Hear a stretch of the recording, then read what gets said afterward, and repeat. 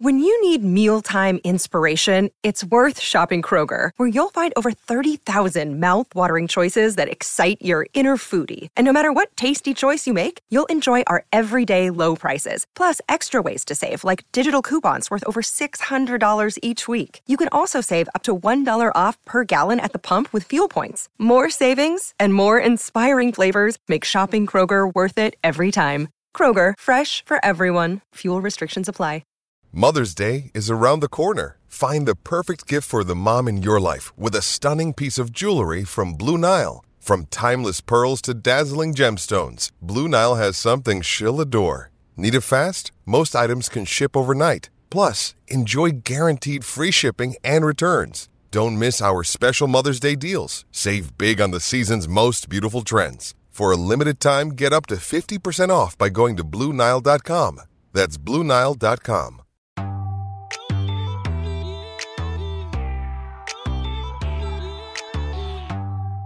Welcome in, everybody, to episode 206 of the podcast. It is Sweeping America, the Aaron Torres Sports Podcast. Little bit of a different deal this week. So usually the second episode comes out Thursday night, but Wednesday, Thursday, Friday is a pretty slow time in college hoops. And with the two big games, Louisville, Texas Tech, and UConn, Indiana, I have decided to move up to the second show this week to today. And let me just say, call me Britney Spears, because oops, I did it again. I have another fan base mad at me. Louisville fans are going after me because I had the audacity to say that they have actual real problems following the loss to Texas Tech. I will get into that. I'll talk a little Texas Tech. I will talk a little bit UConn, Indiana. And then, how about this? Great guest on the second half of the episode, Andy Kennedy. You all know him, the former Ole Miss head coach. He, of course, now works for the SEC Network and ESPN. He comes on, and we really do about 20 minutes of nerd SEC basketball. We talk Kentucky. We talk Auburn. We talk Tennessee. We talk about teams that are going to get better. We talk about teams that are going to get worse. It was a great interview, and I really enjoyed having Andy Kennedy on, so he will be joining me probably about the 35-minute mark or so of this show to kind of break down SEC hoops, but we'll start with Louisville, Texas Tech, etc. All right, before we get to the actual basketball, big announcement. I have been telling you for a month now, 6 weeks, however long it's been, if you're going to be in Vegas for the CBS Sports Classic next Friday, that would be December 20th. The games are the 21st. It's Kentucky, Ohio State, which may be a top 10 matchup. By the way, it almost certainly will be a top 10 matchup, plus UNC, UCLA. If you're going to be in Vegas on the 21st for the games, I will have an event for listeners of the Aaron Torres Sports Podcast the day before, Friday, December 20th. And big news, I finally got the details today, Wednesday, and here they are. This is what you need to know. Grab a pen and paper. If you want me to send you details, reach out to me. You can email me at aarontorrespodcastquestions@gmail.com. Hit me up on Twitter. Hit me up on Instagram, etc. But these are the pertinent details. So Friday, December 20th, the day before the games, you'll all be in town. You'll all be looking for something to do in the middle of the day. Vegas is cold during the winter. What do you want to do on Friday afternoon? You want to eat, you want to drink, you want to watch sports. So here's what you're going to do. Lagasse Stadium. Think Emeril Lagasse. He's got a sports bar at the Venetian Hotel. So you go to the Venetian and the Palazzo are technically connected. So it's next to the Palazzo front desk, but it's technically in the Venetian Hotel. Lagasse Stadium at the Venetian from 3 to 5 local time. We will have a meetup for the Aaron Torres Podcast listeners of the show. I'm so excited about this. I'm so excited to meet you, and I just got off the phone with them. I hammered them to get me some kind of special, some kind of something, whatever. So here's what you need to know. 3 to 5 local time, Friday, December 20th. Next Friday, if you're going to be in Vegas, Lagasse Stadium at the Venetian will have drink specials. By the way, for you young guys that want to get a good buzz going before you go out, you want to know, where can I go? What can I drink for cheap? $20 all you can drink beer plus vodka drinks plus a plate of wings for $20. You plop down a $20 bill. You say, I'm here to see Torres. They give you all the beer you can drink plus a plate of wings. Oh, by the way, you know what else is great about Lagasse's? They have a sports book in the restaurant. So you throw down your $20 while they're making your wings. You go down and you place a bet. Friday, 3 to 5. It'll be fun. There will be bowl games going on at that point.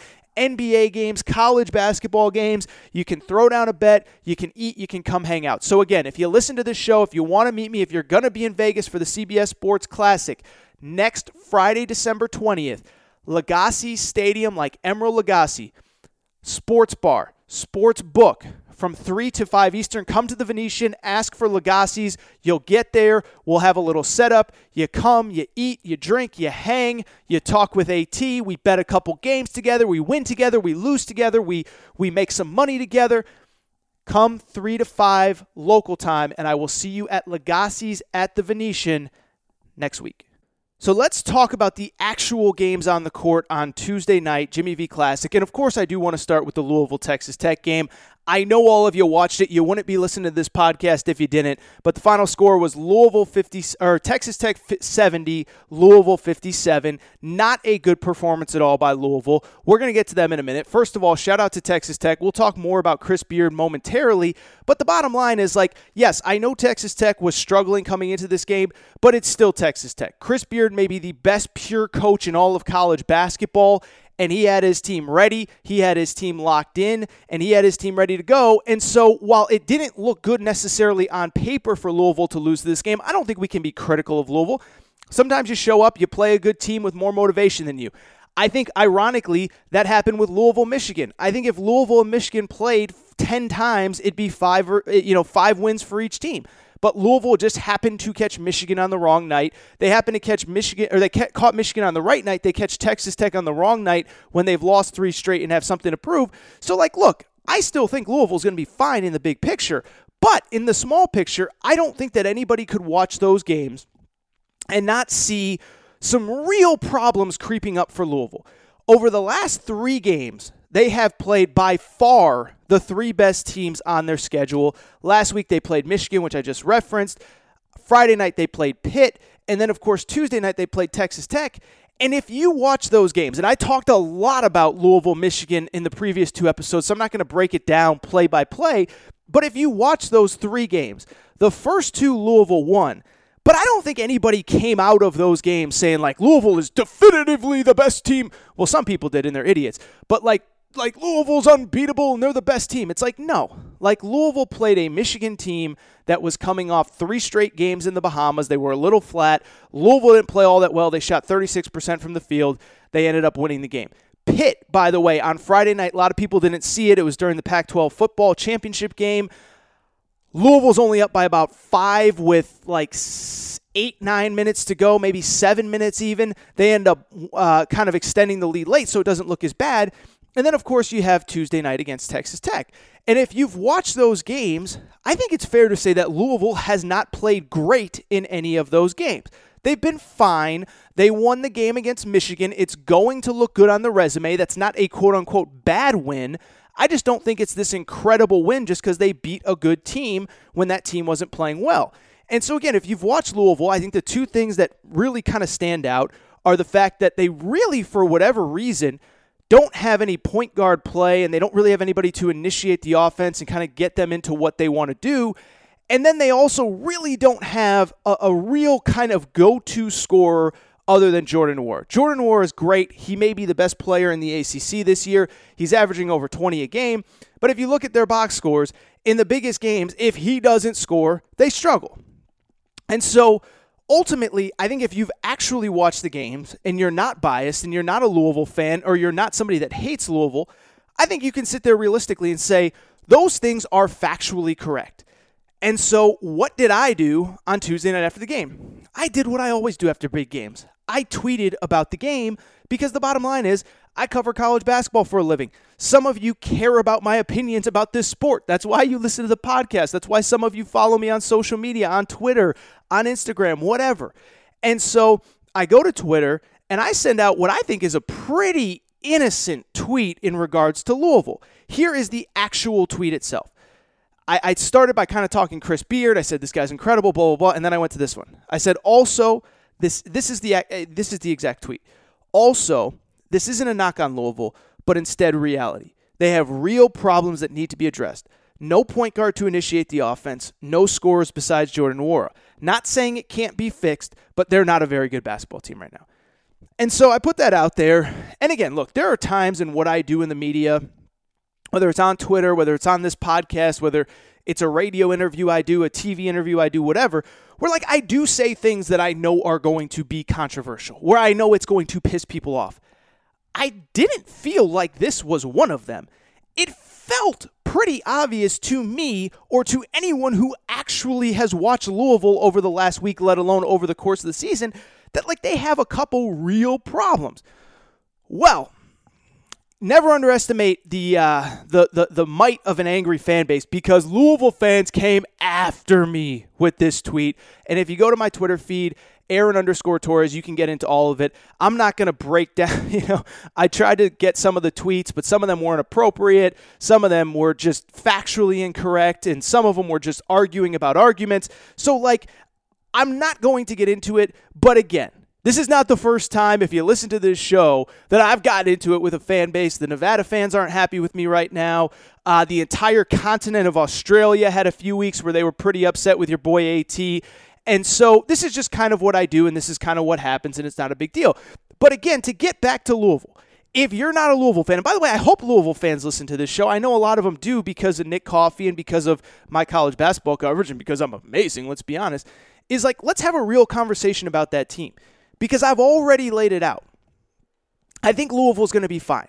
I don't think in the big picture this is a controversial thing for me to say. What would be controversial, what would be a quote-unquote hot take, what would be something that is trying to rile up the fan base would say, Louisville's guards stink, they can't win the national championship. That would be a hot take. Saying they have real problems and they're not a very good team right now is all factually correct. Because again, they've played the three best teams on their schedule over the last week. They struggled against Michigan. They shot 36% from the field in that game.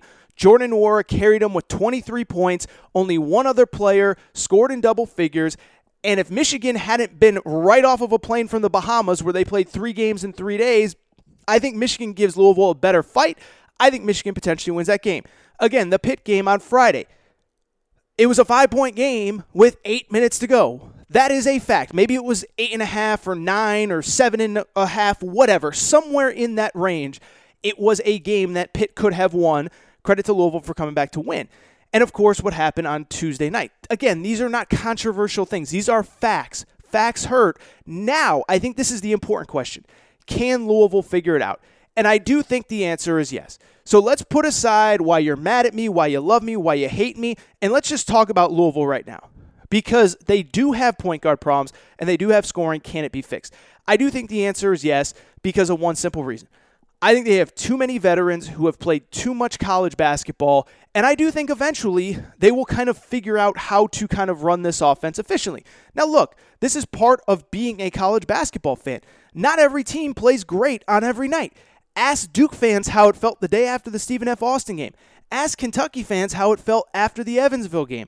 Ask Kansas fans how it felt all of last year when they couldn't do anything right and they finished third in the Big 12. It happens. Michigan State fans aren't very happy right now. These are things that happen in college basketball, but the question for Louisville is, can it be fixed? And I think the answer is yes. Look, I will say this. The two guys that they were counting on to handle the ball and to initiate their offense are simply not playing that well. The first one is the kid, Fresh Kimball, Lamar Kimball. He's the grad transfer from St. Joe's. I have warned you all summer, all fall, and now into the winter, be careful about grad transfers that you're expecting to play a big role when they're jumping up a level in competition. I said it with the UNC guys. I said it when Nate Sestina came to Kentucky. It's one thing if you have a Nate Sestina type situation where a guy is coming off a bench and playing a very specific role. It's another thing if you have a guy that you need to play a major role, and I think that's something that a lot of programs are struggling with right now. I think North Carolina is relying on grad transfers that aren't good enough to play at North Carolina, and I think with Louisville, it's kind of the same deal. Now, I do think Lamar Kimball will eventually get there. I do think he will eventually be okay. He will be serviceable. Sometimes it just takes time. I don't think this was a kid that played in the high leverage games at St. Joe's in the A-10 that he is playing in at Louisville. again, it's a lot different playing LaSalle on a Thursday night versus playing at Madison Square Garden against maybe the best defensive team in college basketball. I think it'll be okay. I think the fact that Darius Perry has really struggled the last 2 games is okay. He's only gotten 2 total assists against Michigan and against Texas Tech. I don't think it'll get worse, so I think it'll get better. Now, can they find more offense around Jordan Nwora? I don't know. But that's kind of where I stand on this whole situation with Louisville is I think they'll be okay, but we can't deny what we're seeing in front of us. And this is what always cracks me up about fans and about media and about people that are critical of other people who do what I do. Listen, people say, oh, Torres, you're coming in with hot takes. And it's like, no, it's actually the exact opposite. The hot take would be for me to have Michigan and Louisville number 1 and number 2 in the preseason, which I did, and say, oh, no, they're fine. There's nothing wrong there. That's the hot take. That's not using the information that I have available to me. What isn't a hot take is doing exactly what I just said. Watching the games, and I will tell you this right now. I don't believe outside of a couple guys like Rob Douster and Barstool Reegs and guys like that, I don't believe that there are more people that watch more college basketball than me. And so don't tell me that you don't know what you're talking about and it's a hot take. It's actually the exact opposite. I'm actually taking the information that I have available to me. I'm putting aside my preseason judgment, and I am bringing the actual information that I have available to me to the table. And right now that information is that Louisville is struggling on the offensive end of the court. They are struggling to create offense, and they are struggling to find their guys. The good thing is, like I said, I do think it's fixable. I look at some programs in college basketball, and I say, it ain't going to get fixed. Some programs have real problems right now, right? I think North Carolina, I just mentioned a minute ago, has real problems. I think they have 3, maybe 4 guys that are good enough to play at the ACC level, and they're relying on 4, 5, 6 guys off the bench that simply aren't good enough. That I don't think gets solved over the course of a season. Virginia, I got to be honest. I said it last week. If the other team can score 50 points on Virginia, I think they can lose to just about anybody on the schedule.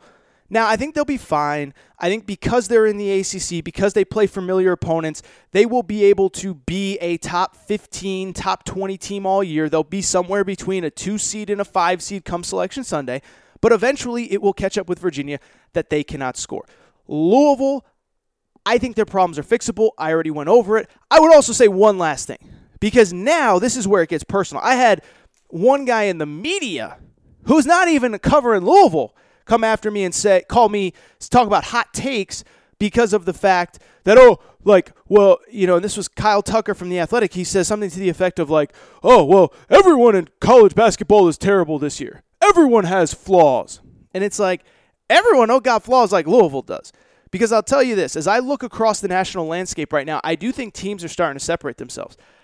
I don't think Ohio State has very many flaws right now. They beat North Carolina by 25 last week. They beat Villanova by 25 earlier in the season. I don't think that Gonzaga has very many flaws right now. Maybe they don't have an elite go-to scorer, but they can get offense from 4 or 5 spots on the floor. I think they're good enough to play with just about anybody in college basketball.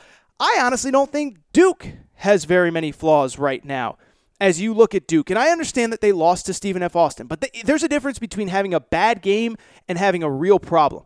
You look at Duke, they beat the crap out of Michigan State. They beat Kansas. They beat Georgetown when Georgetown was kind of, at full strength before all their guys transferred out. Duke's a real team. I don't think Duke has a major flaw. I would add Kentucky, we're going to find out the next couple weeks. Baylor, I don't think Baylor has a major flaw. So don't give me this nonsense about everybody in college basketball sucks, nobody has a flaw. That's simply not true. Everybody, there are teams that are a cut above everybody else. I forgot to mention Kansas. I think Kansas is actually really good this season.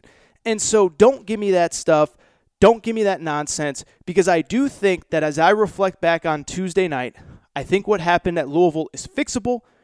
I do not think that their season is over. I don't think it's a hot take, but I do think they have a real problem, and I think that problem has to be addressed right now. All right, let's transition quickly into the other half of that game. And how about shout out to our boy Chris Beard, right?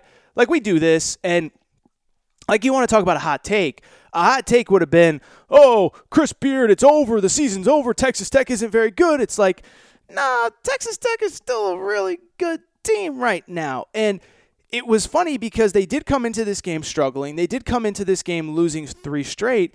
But I would also say that if you kind of dig into the numbers, you would kind of see that even though Texas Tech was on a 3-game losing streak, it wasn't quite as bad as I think a lot of people thought. There was 2 overtime games in those 3 losses. One of the games, which was at DePaul, they missed a key free throw late. Davide Moretti, who actually led college basketball in free throw percentage last year, he shot close to 94%. Missed a free throw, would have put Texas Tech up by 4. Instead, they're only up by 3. DePaul hits a 3-pointer. They go to overtime. DePaul wins in overtime. So I bring it up because Texas Tech is still really good and Chris Beard is still really good. And I think that was kind of one of my bigger takeaways from Tuesday night is like, dude, let's just stop doubting Chris Beard. Like, it's okay to kind of pick apart Texas Tech in the moment, no different than what I did with Louisville a minute ago, no different than what I did with Kentucky after the Evansville game, no difference than what I did with Kansas after their game in Maui. And again, I think Kansas is much improved at this point in the year. But let's just stop down in Chris Beard. And it's kind of incredible because to take away, just the win and loss of it all, Chris Beard last night led Texas Tech to the victory, and it was the first victory over a number 1 ranked program in Texas Tech history. They had never beaten the number 1 team in the country prior to last night. Now, you can argue about, well, how good was Louisville? Is there really a number 1? It doesn't mean it's, but whatever. It's incredible, and it just adds to this incredible list of things that Chris Beard has done since he's gotten to Texas Tech. And so I do think while Louisville was the big conversation last night, I do think we got to talk a little bit about Chris Beard because that guy is incredible. And here is just a sample for fun. I wanted to do this. I wanted to really put in perspective how good this guy was. Here is a sample of what Chris Beard has done. Remember, he got there in the spring of 2016. So 2016, 2017. That was the year that, I guess it was De'Aaron Fox and all them were on campus. I'm trying to remember. It was 2016, 2017 was his first year at Texas Tech. So keep that in mind because that was the same year Lonzo Ball was on campus. That was the same year that De'Aaron Fox and Bam Adebayo were at Kentucky. So it wasn't that long ago. But in now his 4th season at Texas Tech, he's only had 3 full seasons at Texas Tech. Here is what Chris Beard has done. He has led Texas Tech to their first Elite 8 in school history. That happened in the 2018 season, his second year at the school. He led Texas Tech to their first Final Four last year, 2019. Obviously, of course, their first national championship game. Twice during that run, he has had the highest draft pick in school history. 2 years ago, it was Zaire Smith, who was right outside the lottery. I think he was 16th overall, eventually ended up with the Phoenix Suns. And then last year, Jarrett Culver goes in the top 5. So 2 years in a row, he's had the highest draft pick. Oh, by the way, he won the school's first Big 12 title last year. They had the first Big 12 player of the year in Jarrett Culver. And oh, by the way, they knocked off number 1 in the country for the first time on Tuesday night. How about that? So he's had first Elite 8 in school history, first Final Four in school history, first national championship game in school history, first Big 12 title in school history, first Big 12 most valuable player, highest draft pick in school history in back-to-back years. And here is maybe the craziest Chris Beard stat going. This is only his 5th year as a college basketball coach. Only his 5th year as a Division I head coach at the highest level of college basketball. Now, look, I get it. He coached under Bob Knight for quite a while at Texas Tech. He was a head coach in junior college. He was a head coach at D2. But the fact that this guy might be considered, he is considered by some, the best coach in college basketball, it's only his 5th year as a Division I head coach, is incredible. Now, look, I would also say when you talk about Chris Beard, there is another conversation that has to be had, and that is, of course, how long is he really going to be at Texas Tech for? And I think this is kind of a fascinating kind of subplot of every time Texas Tech has success, you kind of see the sharks circling, right? Chris Beard's just a dude swimming, or maybe it's better analogy is Texas Tech is just a dude swimming in the ocean, and there's sharks circling underneath as Texas Tech does its laps. Because I'll tell you this, I know that if Sean Miller goes down in this FBI probe, Arizona wants Chris Beard to be their next head coach, or at least the fan base does. I don't want to speak for administrators, but I know that the fan base does. Kentucky fans want Chris Beard to be their next head coach. Kansas fans want Chris Beard to be their next head coach. I think even North Carolina fans, the wine and cheese crowd at the Dean Dome is coming around to Chris Beard. Can't say I really see Chris Beard at Duke. He's a little too rough around the edges for maybe Duke. But Arizona, Kansas, Kentucky are the ones that I could absolutely see. And then, of course, the really interesting one, which actually could open up this offseason, is the University of Texas, where Shaka Smart is currently head coach. And so I always think it's fascinating to talk Chris Beard because you do have to talk about him in the context of, is there a next step for him? Now, I will say this. First off, to backtrack, you guys know I know a lot of coaches. I won't say I know Chris Beard well at all. Interviewed him on the phone a few times. I actually had him on this podcast very early in the show's inception, probably like April of 2018, maybe after that Final Four run. But I wouldn't say I know Chris, or the Elite Eight run, but I wouldn't say I know Chris Beard well. What I would say is this. I just can't see the Texas thing happening. And for people who maybe don't understand kind of the logistics of an individual program, Texas is the flagship university in that state. Austin is obviously a great place to live. They have more money than they know what to do with at Texas. And I think if they get rid of Shaka Smart, they are going to make a big run at Chris Beard this offseason. I got to be honest, I don't really see him considering Texas. I just think it'd be weird, same state, same conference, all that kind of stuff. And I can't see him like next year going to Lubbock as the head coach of the Texas Longhorns. I just can't see it. I really can't.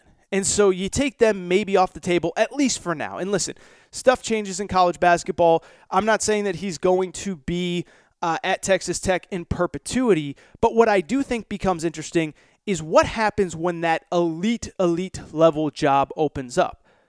What about if Sean Miller gets busted by this FBI stuff? Does Chris Beard come in? What about if Kansas and Bill Self, part ways? Bill Self, they're under NCAA investigation. Is Chris Beard the guy there? Again, that would be kind of an intertwined Big 12 thing, but Kansas is a different level job even than University of Texas, let alone Texas Tech. Kentucky, obviously, it's the same deal. So I just think this will be a fascinating kind of subplot to watch as Chris Beard kind of navigates through his coaching career. What I would add is he seems very happy at Texas Tech right now. I think it's worth considering that he has young-ish children. I think he has a daughter that's in college, but he still has two that are in like high school, middle school age that are in the area. I think he's happy there. Credit to Texas Tech. They have made him one of the highest paid coaches. They are building him a new practice facility. But I just think it's something to watch out for with Chris Beard because, again, he is going to be the most coveted person in all of college basketball when these major job openings happen. Final topic of the day, the final game of the Jimmy V Classic, which was, of course, Indiana against my UConn Huskies. And again, I mentioned a minute ago with Louisville, is I know that because I cover college hoops, like everybody always wants me to have like a real opinion, a huge opinion on all these games. And especially UConn, because I went to UConn, I'm an alum of UConn. And I got to be honest, this was just one of those games where if you're UConn, you're just maybe not quite as good as you think. I don't think there's any huge takeaway for the University of Connecticut coming out of this game. They shot 28% from three. They had 22 turnovers. They got sloppy at times. They took bad shots at times. They didn't take care of the ball. They didn't run good offense. And you cannot beat good teams on a neutral court when you do that. And so I don't think there's any huge takeaway. This guy stinks or bench that. Like, let me backtrack. Like, I think sometimes when you watch a game, you can have a huge takeaway. I think it's a fair but huge takeaway to say Louisville has real problems at the point guard position after watching them the last 2 or 3 nights. I think it's very fair to say that Michigan State better figure things out on the perimeter because they got some real problems coming out of that Duke game last week. I don't think there's any major UConn has to completely change this if they want to have success. idea coming out of the UConn-Indiana game. And I do really quickly want to give Indiana some credit here. And listen, beating UConn when UConn is very much in a rebuild, and that's kind of my last thought on UConn, by the way.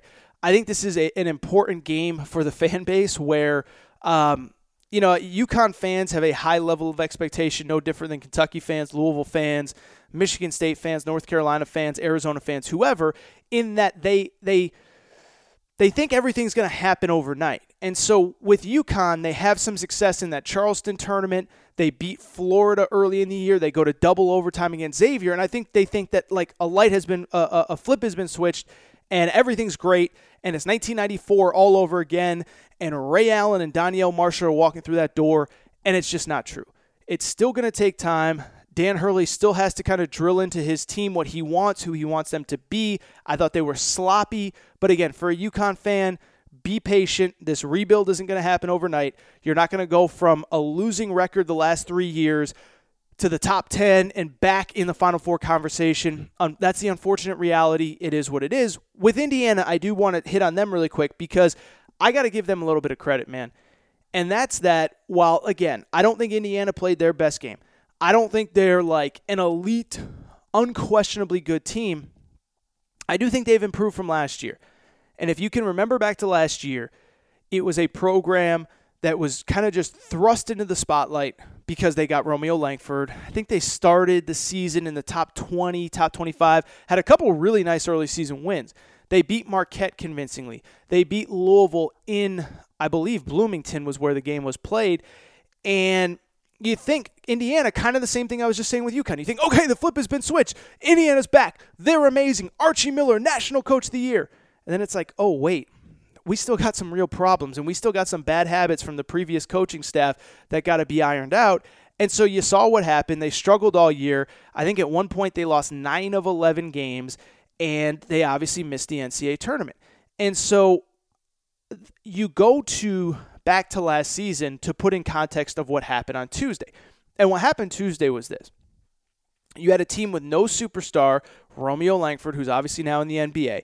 And instead, what you just had is a team full of guys that just play hard, bust their butts, help on defense. There's no ego. There's no drama. There's no getting ready for the NBA draft. It was just a good, solid team win for Indiana. Now, again, like I said, Indiana has problems. They have things that have to get fixed. They, like UConn, were sloppy with the ball, 13 turnovers. They, like UConn, did not shoot the three-point ball well, 2 for 13 from 3. But I just thought they were so much improved from where they were a year ago when there was so much kind of inner turmoil, inner fighting. They didn't seem to be playing for each other. And I don't want to get into the whole yay rah stuff, but they weren't playing for each other. It seemed like a very disjointed group. And you look at them this year, they play hard. They defend their butts off. They play as a team. It doesn't feel like there's as much ego. I think that's a good thing. To be clear, I'm not necessarily blaming Romeo Langford. But I do think we have to have kind of the real conversation of Romeo Langford had a different agenda than everybody else at Indiana. Romeo Langford knew he was only going to be there for 1 year. He had to go to college. He chose Indiana, and it wasn't working out well, and he seemed disengaged. And it was kind of funny, by the way, going back to last year. I do remember talking about on this podcast with Nick Coffey. I kept hearing people, when Indiana was struggling, I kept hearing people say, Indiana's wasting Romeo Langford's 1 season on campus. And I kept saying, yeah, that's probably true. But those two things aren't mutually exclusive. Indiana can be wasting Romeo Langford's season, but Romeo Langford can also be a big part of this problem. And he didn't defend very well, and he wasn't the scorer that he was sold to be. And again, I just felt like the whole team and the whole program was more disjointed last year. So again, we will have more time to watch Indiana over the coming weeks, but I did just want to give them a quick shout out. Again, I don't think this is the game from Indiana's perspective or from UConn's perspective where we have to break down the game tape and come away with 8 key takeaways from this game. I don't think either team played well. Credit to Indiana for getting the win. They move on. They now have actually a relatively impressive resume. They're sitting at 9-1. They have the home win over Florida State, which looks like a really good team. They have the neutral win over UConn. Only loss is at Wisconsin. And now they have an interesting stretch to close out December. They play Nebraska at home, Notre Dame on a neutral, and how about Arkansas making a visit to Bloomington? All right, so I think that's all for this portion of the Aaron Torres Sports Podcast. Andy Kennedy is coming up, so make sure you stay tuned for Andy Kennedy. Before you do, I want to remind you, please make sure to subscribe to the Aaron Torres Sports Podcast. Full speed ahead on college hoops. I think on Monday, I'll get Nick Coffey on just to talk more about this Louisville stuff. There's not a ton of big games this weekend, so we'll talk, obviously, Kentucky, Georgia Tech. We'll talk Memphis, Tennessee, or Tennessee, Memphis. Not Memphis, Tennessee, the city. We will talk Memphis and Tennessee playing this weekend. There's some other big games. We'll have topics. I'll probably bring in Nick Coffey at least for a segment. But again, that's all. So make sure you're subscribed. College basketball full speed ahead. I believe I have a great guest set up to preview the CBS Sports Classic next week. Ohio State and Kentucky is obviously the headliner. So make sure you're subscribed, rate and review the show. Follow on Instagram, Aaron_Torres_sports_podcast. And for those of you who are going to be in Vegas, I gave you the details off the top. If you're going to be in Vegas, come join me at Legacy Stadium. All the details are at the beginning of the show. It's going to be a great event. Apps, drink specials, all that stuff. So come hang out next Friday, December 20th at Legacy Stadium in Venetian. And that is all for now, but let's get to Andy Kennedy momentarily. Before we get to Andy Kennedy from the SEC Network and ESPN, I want to remind you that this episode is sponsored by Blue Chew, one of our favorite sponsors. Fellas, remember the days when you were always ready to go? Now you can increase your performance and get that extra confidence in bed. Listen up. I'm talking BlueChew.com. That's blue like the color blue. Blue Chew brings you the first chewable with the same FDA-approved active ingredients as Viagra and Cialis. You can take them day or night, even on a full stomach. And since they're chewable, they work up to twice as fast as a pill, so you can be ready whenever the opportunity arises. And if you could benefit from more confidence where it counts, Blue Chew is the fast and easy way to enhance your performance. Blue Chew is prescribed online by licensed physicians, so you don't have to go to the doctor's office or wait in line in the pharmacy, and it ships right to your door in a discreet package. They're made in the USA, and since Blue Chew prepares and ships directly, they're cheaper than a pharmacy. And best of all, this is the important part, no more awkwardness. Right now, we've got a special deal for listeners of the Aaron Torres pod. Visit BlueChew.com and get your first shipment for free when you use the special promo code Torres. All you got to do is pay $5 shipping, first sample for free. You just pay the $5 shipping fee, BlueChew.com, promo code Torres. Again, that's BlueChew, B-L-U-E Chew.com, promo code Torres. Try this for free. Blue Chew is the better, cheaper, faster choice, and we want to thank them for sponsoring the Aaron Torres Sports Podcast. And now, from the SEC Network and ESPN, Andy Kennedy. All right, and joining me on the phone now, he is the former head coach at Ole Miss, also, of course, one of the lead voices of college basketball on both ESPN, the SEC Network. Andy Kennedy is on the phone. Coach Kennedy, how you doing today? I'm terrific, Aaron. How are you? I'm doing well, my man, and I appreciate you joining me. And frankly, it's just been another kind of fun early start to the season in the SEC. I'm really appreciative to have you on. Just with a 30,000-foot view. I mean, we came into the season thinking Kentucky and Florida were going to be there, maybe Auburn, fill in the blank, whoever. And I'm looking at the standings right now. Auburn has, I think, exceeded expectations. Arkansas has been really good. Kentucky, we're still trying to figure out. As we look at this conference now, 6 weeks into the season, what is like the number one thing to you that stands out at this exact moment? Well, I think the SEC is a microcosm of college basketball, quite frankly. I don't think there's any elite teams, at least not that have emerged to this point, that everybody would look at and say, okay, they are the team to beat. Sure. Last year, now it didn't end up coming to fruition, but last year at this time, everybody would say, okay, Duke with Zion, R.J. Barrett, Cam Reddish, okay, they're the team to beat. This year, I'm not sure if we know who that is. Louisville is number one and deservedly so. Michigan may be the early story of college basketball. Juwan Howard, back to his alma mater, and has done a terrific job. Then you look at the SEC, opening night, Kentucky beats Michigan State, and everybody is super excited that, okay, this may be a team that can make a real run. They've only lost one game. I actually did the game when they lost to Evansville, but they just have not looked like a dominant team to this point in the season. They've got some front court depth issues, and then they're still looking for an offensive identity for a go-to guy, i.e. our hero of last year, if they can put the ball in his hands late in the clock and he could go make plays.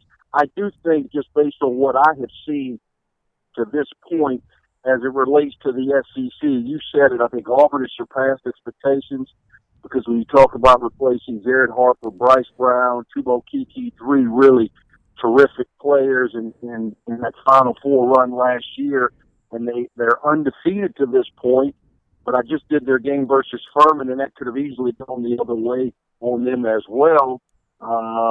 They changed the way in which they play, but they're still dependent upon, certain guys being productive game in and game out, and that is yet to be the case, most especially as you start to delve into, harder play in the non-league leading into league play. I think Tennessee has exceeded some expectations. They have probably two of the best non-league wins for the league against Richmond and against a good Washington team. I think Florida's going to be fine. Then winning their Thanksgiving tournament in Charleston, I thought was a shot in the arm for Mike and their program. I think they're going to still be okay. Kentucky's going to be Kentucky. I'm anxious to see Mississippi State, who I thought was playing well early, and then they were just upset at home by Louisiana Tech a few days ago. LSU is also intriguing to me because even though they're different as it relates to personnel from last year, they still return one of the most veteran backcourts in all of the SEC. I'm a big Skylar Mays fan, so I think they're going to be right there at the end as well. Very good. You covered a lot of ground there in a short amount of time. I guess I would start with Kentucky because you mentioned you were on that call against Evansville.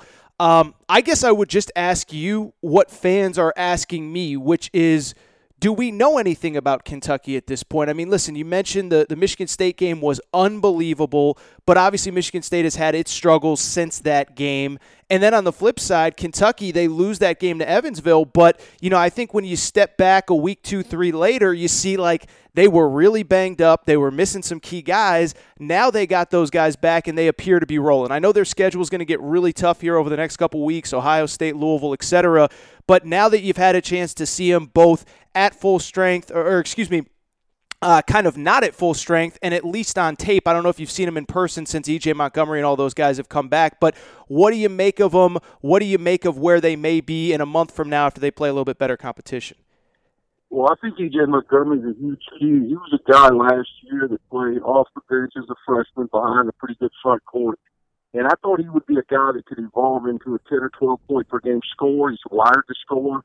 He gives him an athletic presence at the basket, along with Nick Richards. So I really felt like he was very, very important in his continued development for Kentucky this year. And since he's come back from the injury, he certainly had some big games. Now, again, they're certainly not against the likes of competition they're about to face with Ohio State, as you said, who's been tremendous, and Louisville, who's deservedly the number one team in the country. So I'm anxious to see how he performs under those bright lights. Nick Richards has made constant improvement, and then they were really high on Nate Sestina. Now, he's out for a few more weeks, but Sestina early on, and I like everything about the way the kid approaches the game. He seems like a terrific young man. He's very heady. He was a guy they thought could add some perimeter shooting. That has not been the case at this point. And then against Evansville in their one loss, he got spread and driven off the bounce because, let's be honest, guarding at Bucknell is a little different than guarding at Kentucky.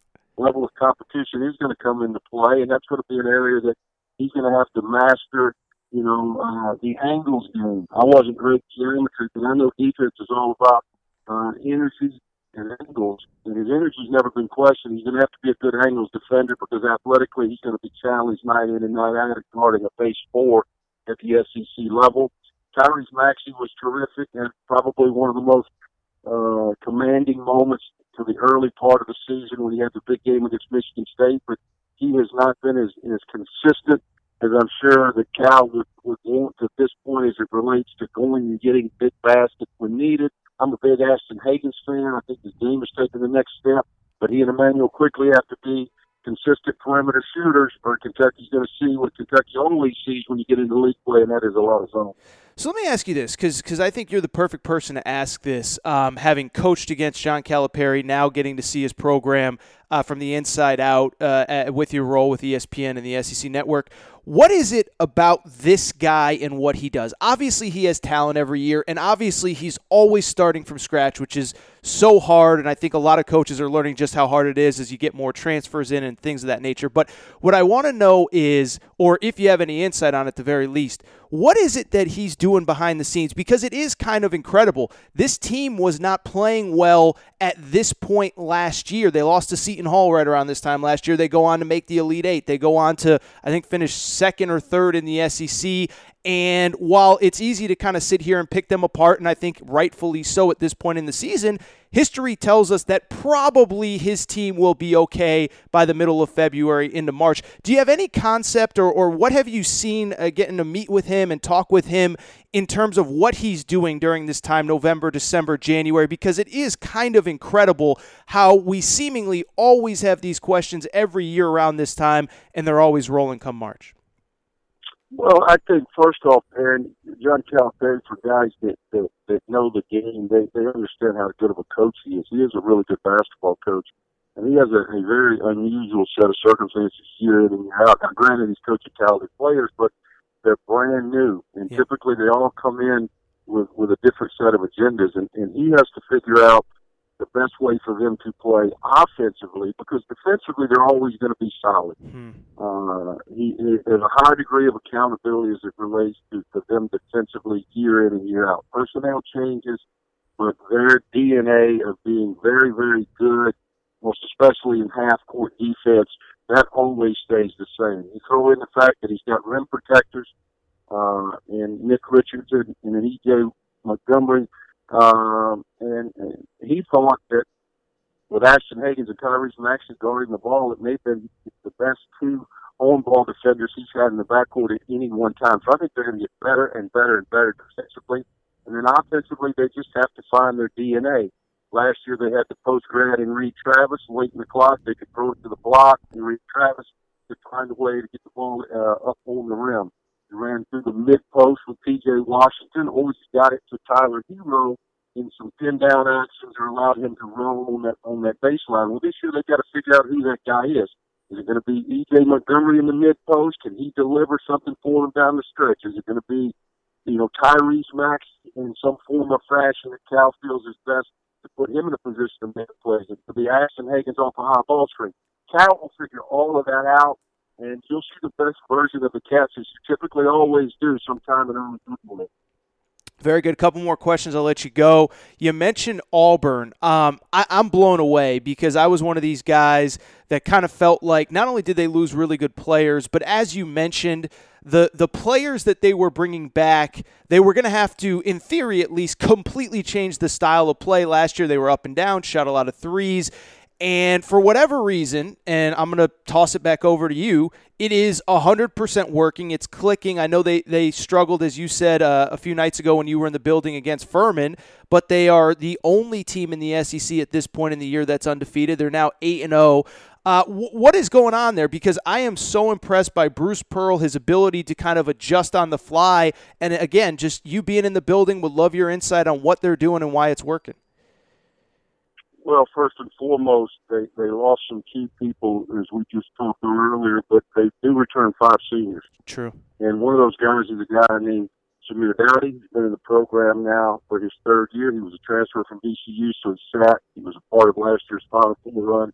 Now he's evolved into their go-to guy. I'm anxious to see if he can maintain that as he starts getting a lot of first report, scouting report recognition. And most especially when he gets into the athleticism of the SEC and the game planning that's going to come with that. Yvonne McCormick is also a senior. At the point, one of the issues that I think is going to be problematic for him moving forward if he doesn't get it corrected is free throw shooting. There's a kid that is sub 50 from the free throw line as a point guard that is very problematic. He can't get that adjusted. I'm a big Austin Wiley fan, and I'm glad to see him finally healthy. He was a kid who was a McDonald's All-American. Everybody thought he was going to be a one-and-done. You look up 4 years later, he's still here, but he's just gone through a battery of injuries to his lower extremities. He looks in the best shape of his life. I thought he was moving from a mobility standpoint better than I've ever seen him. And if he can stay healthy, he's the best low-post presence in the SEC. He's a big body that presents well at the rim. He's making free throws at a higher rate. He's finishing inside at a ridiculous percentage, close to 70% from field goals percentage. So he's a big key. Anthony McLemore, the base four, he's already got his degree. I love the kid. He's also battling back from an injury of 2 years ago, but he's a rim protector. He's a stretch forward, can really, do things on the perimeter. So they've got a number of guys. Denzel Purifoy, who everybody thought might be an early first look up, and he's a fifth-year senior. So they do have some experience. They brought in another touted class led by Isaac Okoro, who I think is a terrific player, one of the best in the SEC as a true freshman. And I think Bruce still wants to play fast. They're just trying to play more inside out in the half court. And if Austin Wiley can maintain what I've seen to this point in the season and stay healthy, then Auburn is certainly going to be a factor in this SEC case. Real quick, you mentioned Tennessee early, 2 great wins, neutral court against Washington, neutral court against Virginia Commonwealth. What have you seen from them? They're just a team, another one that they lose kind of 3 of, frankly, the most important players they've had in a really long time and seemingly haven't missed a beat. Yeah, number one, Rick Marsh is going to be a first-round Hall of Famer, in my opinion. I think he's a terrific coach, and what he's done at Tennessee, I think speaks directly to that. Number 2, they returned the most experienced backcourt in the SEC, and Lamonte Turner and Jordan Bowden, 2 guys that will be touted as all-league players. Rick will also have to change the way in which they do things. I think you'll see a lot more threes. I think their tempo will even be faster, and they'll have to be more perimeter-oriented because Grant Williams and Admiral Schofield, you knew, okay, last year things get tight, they're going to run that thing through to the pinch post and let Grant Williams work. Well, this year, I think it'll be a lot more high ball screens. I think they'll be more three-point proficient, and I think tempo will even pick up. I do think, though, that they got a number of role players that have evolved into greater responsibilities and have responded accordingly. And again, when you have veteran guards that have been there, done that, you're always going to have change. Very good. Last one from me. Just really quick, I'm just curious. I mean, is there anyone or any team or we kind of talked about kind of the 30,000-foot view of the league where we stand right now. We're about 2.5 weeks from the start of conference play. Is there anyone we're not talking about? Is there any storyline that you're interested to follow? I mean, as we look ahead to league play, kind of curious for what your thoughts are. There's a couple of things that I think that still have a time to evolve. I mean, we're still very, very early. But December's important for the league. Right now I think Ken Palm, and I'm a Ken Palm fan. Right now Ken Palm, I think, has the SEC rated the 5th best league in the country based on numbers. There's already such a separation. You're probably not going to catch the Big 12, Big 10, or Big East. ACC, I think, is about 4th, and I think the Pac-12 is 6th. So you need to have a productive December heading into league play because it's always important to have one or more quality wins in your non-league because the gauntlet that the SEC is going to throw at each and every one of those teams. Last year, there were 7 teams in, and if you were around 500, you had a chance to see your name called on selection Sunday. I think this year, with the improvement of the Pac-12, with the real improvement of the Big East, with the Atlantic 10 now coming back into what they have been used to being, and that is a 3 or 4 bid league, I think that you've got to be careful if you're an SEC in that you've got to do something in your non-league because then 500 may not be enough to get you in as it has been the past 2 years because of the relevance of the rise of the other parts of the country as it relates to college basketball. So I think December's important. I'm still anxious to see because Tom Crean has such a young team at Georgia and Anthony Edwards is such a special player that I'm anxious to see how Georgia continues to evolve. And I really thought Missouri will be a little better than they are at this point. They had a good win the other day going on the road and winning at Temple, but they dropped a couple of games which I thought were peculiar to me. Just looking on the outside in, I think Gonzo's got some pieces. He had some transfers sitting out. Jeremiah Tillman was a top 50 player. He's now a junior. He's had a lot of issues with foul trouble, but I think they have some pieces to be problematic. So I think there's a number of teams that I'm anxious to continue to see evolve and see where we are as we get into January. Very good. Coach Andy Kennedy, former head coach at Ole Miss, and, of course, with the SEC Network. Where are you at next? I mean, I know it's a busy time of year for you. First of all, I genuinely appreciate you making a couple minutes here. Where can what arena you going to? What game you going to be at next? I've actually been. They've taken good care of me in the non-league. I just finished an 11-game and 13-day gauntlet. Okay. But they weren't terrible. It wasn't a bad place to do it. I was in Las Vegas for a number of days, and I went down and did the Orlando Invitational, so I saw a lot of different teams outside of my footprint of the SEC, which was great. My next trip is I'm going to be in New York. I go to Barclays for a doubleheader. Florida plays Providence, and Temple plays Miami, which will be two good games, and I get right back into the SEC stuff pushing through Christmas. Man, I should have asked you. First of all, I'm headed to Vegas for the CBS Sports Classic here in a couple weeks, so I'm fired up for that. I should have asked you about some other teams. You got to run. Anyone else stand out? I know you got to go 30 seconds, 15 seconds, whatever you got. Anybody else stand out in the early games so far? There are a couple of things. I had in the Orlando Invitational, Maryland won it. Was really impressed with them. Anthony Cowan Jr. is terrific guard. I think Mark Turgeon's got a lot of interesting pieces. I think Maryland's got a chance to be legitimate for long term. You know, I saw Colorado, Clemson, TCU, all intriguing teams that are kind of like some of those middling SEC teams where it's important to have some success in December leading into their conference play. So I'm just excited about. I think parity is good for college basketball. I think it's exciting to see.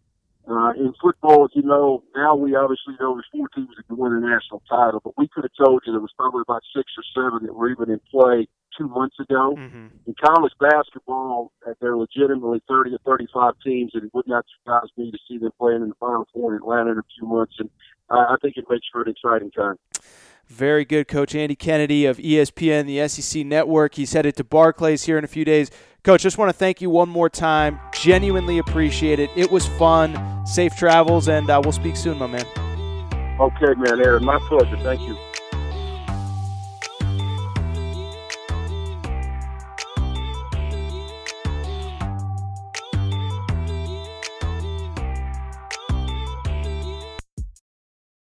Lucky Land Casino, asking people, what's the weirdest place you've gotten lucky? Lucky? In line at the deli, I guess? Aha, in my dentist's office. More than once, actually. Do I have to say? Yes, you do. In the car before my kids' PTA meeting. Really? Yes. Excuse me, what's the weirdest place you've gotten lucky? I never win and tell. Well, there you have it. You can get lucky anywhere, playing at LuckyLandSlots.com. Play for free right now. Are you feeling lucky? No purchase necessary. Void where prohibited by law. 18+. Terms and conditions apply. See website for details. Okay, round 2. Name something that's not boring. A laundry? Ooh, a book club. Computer solitaire, huh? Ah, sorry, we were looking for Chumba Casino. That's right, ChumbaCasino.com has over 100 casino-style games. Join today and play for free for your chance to redeem some serious prizes. ChumbaCasino.com. No purchase necessary. Void where prohibited by law. 18+. Terms and conditions apply. See website for details.